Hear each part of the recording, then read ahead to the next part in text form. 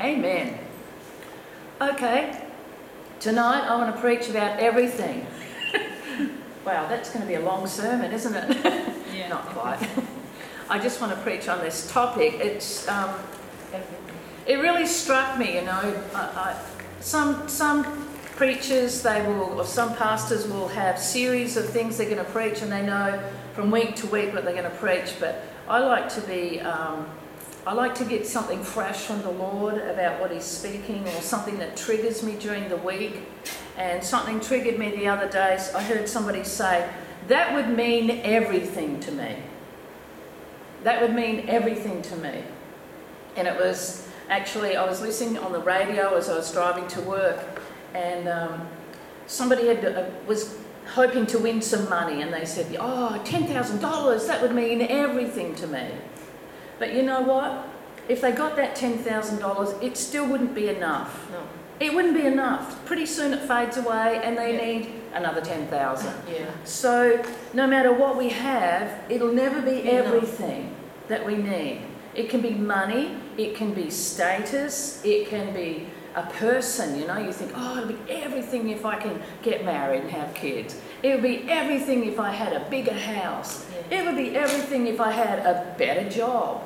You know, and maybe it will be, you know, beneficial for a while, and it would be enjoyable maybe, but it's not going to be everything. It's not going to be everything. So I want to preach a little bit about everything and go through a few scriptures. Where was everything mentioned first of all? Well, in the very beginning. Okay, it says in Genesis chapter 1, verse 31, it says, God saw everything that He made, and indeed it was very good. It was very good. And so the evening and the morning were the sixth day. So it was the end of His creating days, the end of the sixth day. He created everything, and it was very good. Very good. Now we look around sometimes and you see some things and some people and something, you know, you see spiders or snakes and you see things and you go, oh, that's not very good. And you see the way people behave and you go, that's not very good. You know, did God make a mistake? No, He didn't. Everything He made was very good, very good. Things didn't go awry or amiss until after the fall. So here we have, God made everything, and it was very good. And then in the book of Job, this is a really classic passage. He says, this is God speaking. He said, who has preceded me? In other words, who was there before me? Some people say, who was there before God? Who made God? Well, no one. God's always been. He has always been. He's eternal. He's sovereign. He's eternal. So God was saying, who has preceded me that I should pay Him? In other words, I don't owe anybody anything. I love it. And He says, everything under heaven is mine. Everything belongs to the Lord. Sometimes we think, this is mine. That's theirs, this is mine. But everything belongs to the Lord. Everything and everyone, whether they acknowledge it or not. And He's saying this, I am sovereign and I am eternal. Who has preceded me? No one was there before me. I've always been. Everything under heaven is mine. I love it. And so what about everything else? There's a season. I love this passage of scripture. In Ecclesiastes, it was a classic song back in probably the 60s or 70s. Yeah. And it says, to everything there is a season. So there's things that happen in our lives, you know. Not everything is going to be perfect in your life or mine. Not everything is going to be horrible all the time. To everything there is a season and a time for every purpose under heaven. To everything there's a season. Some seasons are short. Some seasons are long. Sometimes you think, oh, is this going to go on forever? Not necessarily. It is a season. And it says there's a purpose for it. There's a reason for it. We may not be able to see it, but there's a reason for it. And mostly in the bad seasons of our lives, It's for us to draw closer to the Lord. It's for us to realise that He is there when we need Him.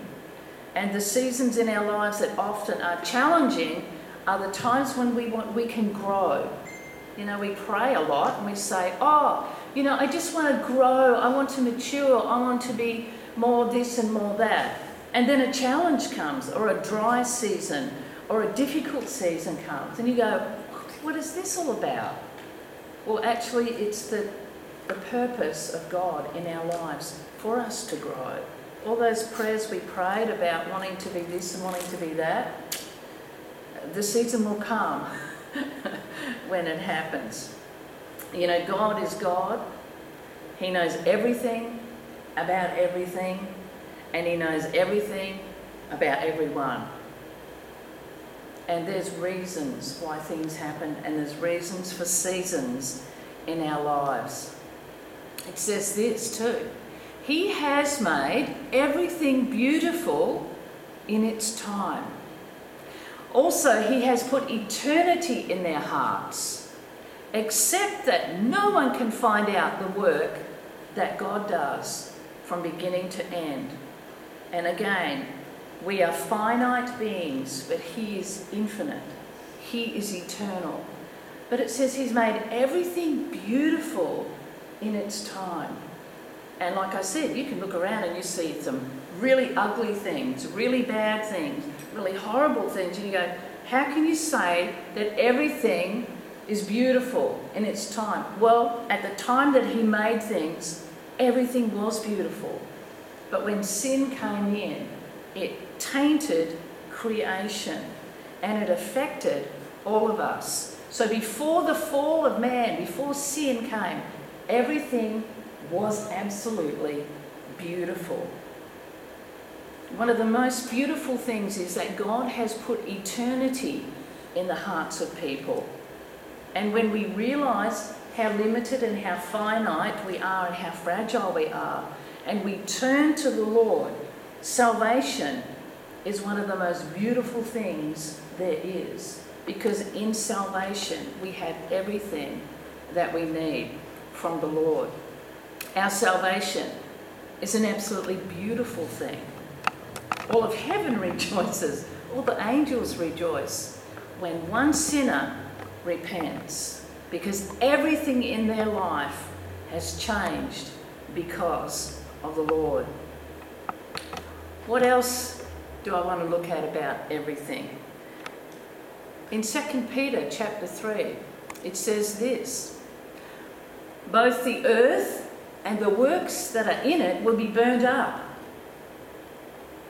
Therefore, since all these things will be dissolved, what manner of persons ought you to be in holy conduct and godliness?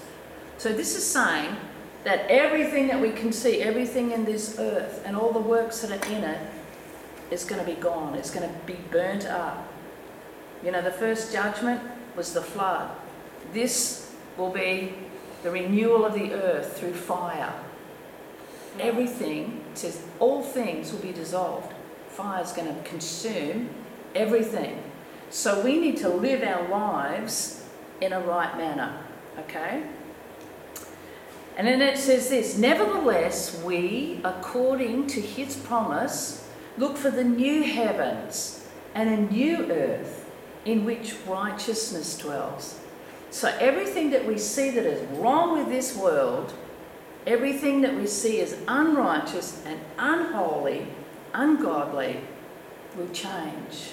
There will be a new heavens, new earth in which righteousness dwells. We can't even imagine what it would be like.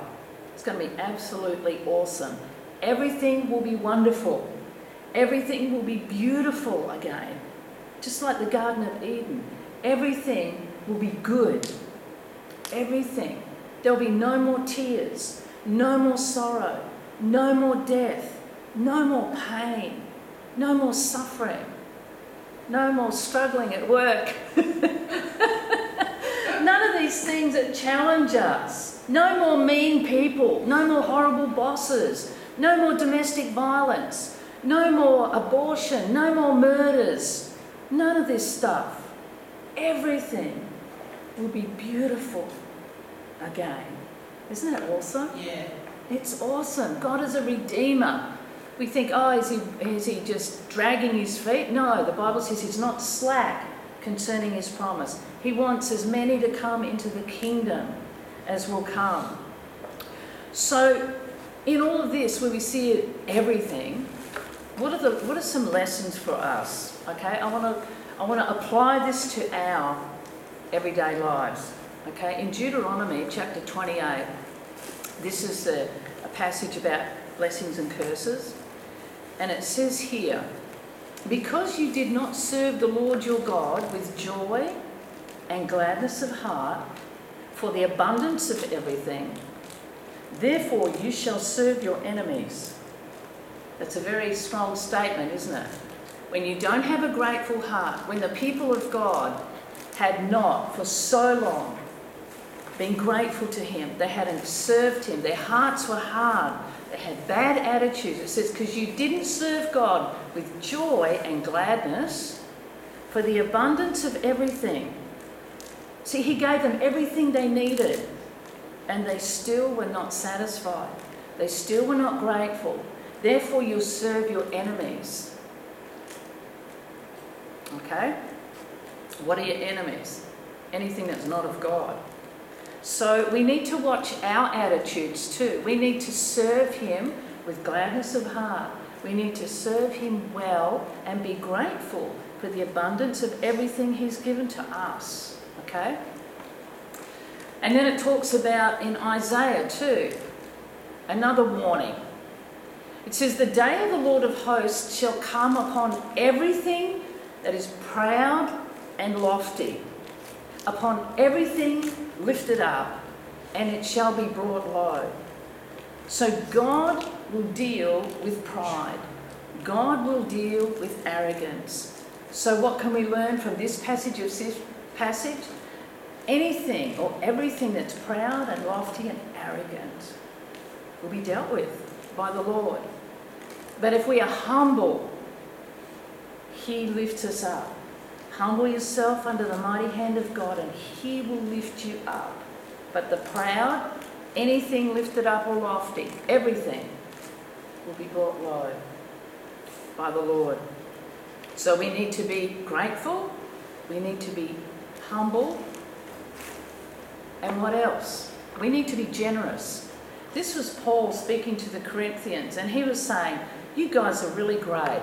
He said, as you abound in everything, in faith, in speech, in knowledge, in all diligence, and in your love for us, see that you abound in this grace also. He's saying, look, you've got great faith, you've got great care, you are knowledgeable, you're diligent.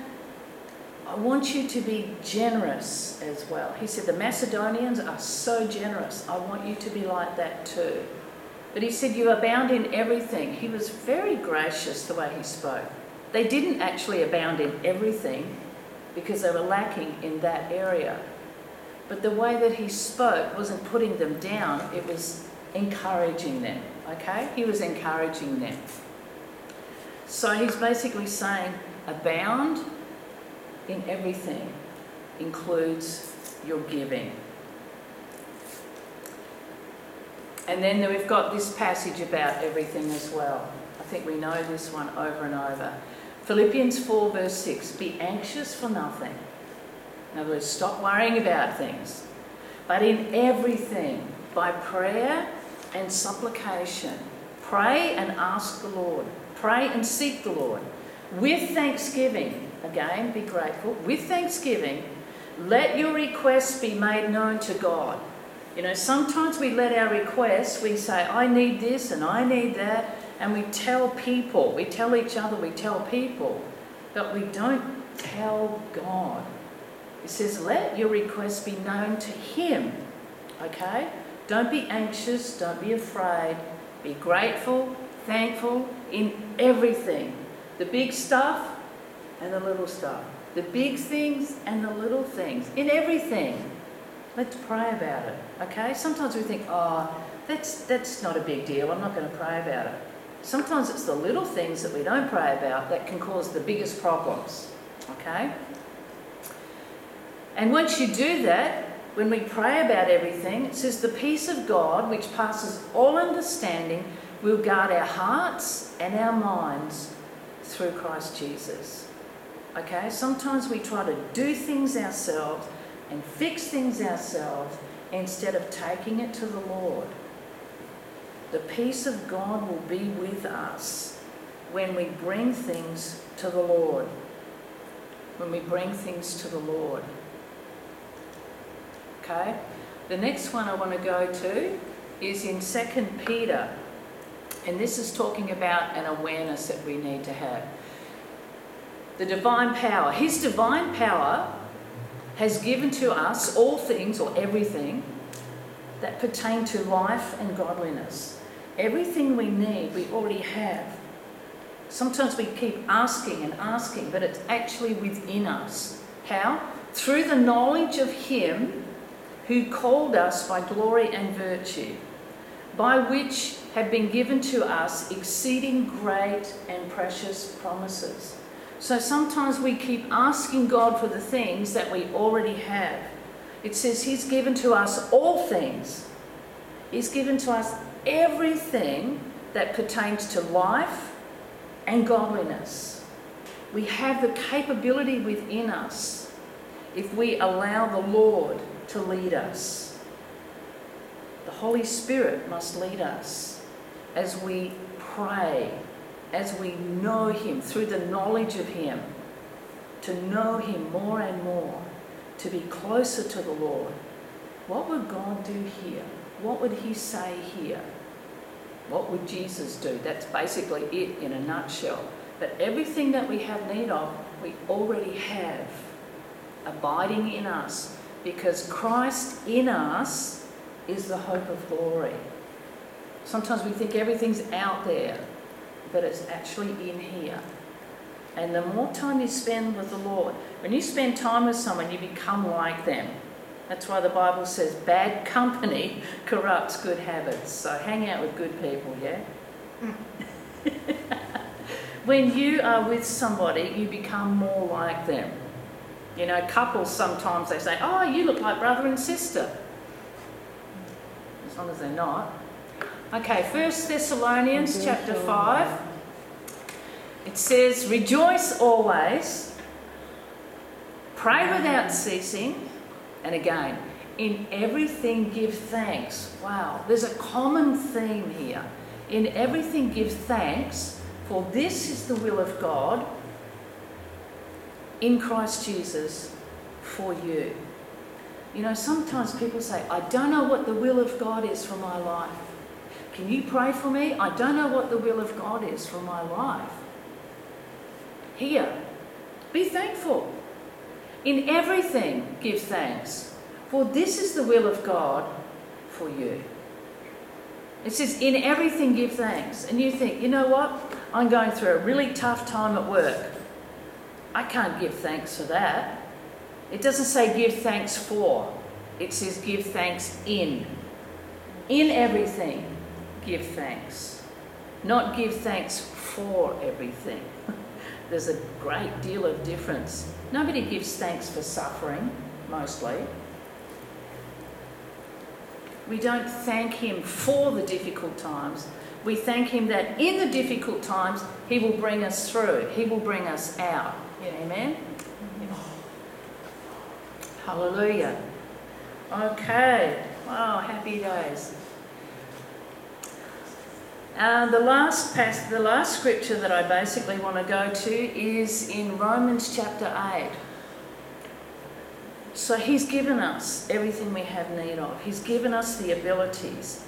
He's given us everything that we have need of. It's resident within us. But He also gives us everything that we need to be helped as well. We're not alone. It says we know that all things or everything works together for good. Even if you're going through difficult times, it will work together for good. Maybe not today or tomorrow, maybe next week, who knows? But it will work together for good. Okay? He will work it together.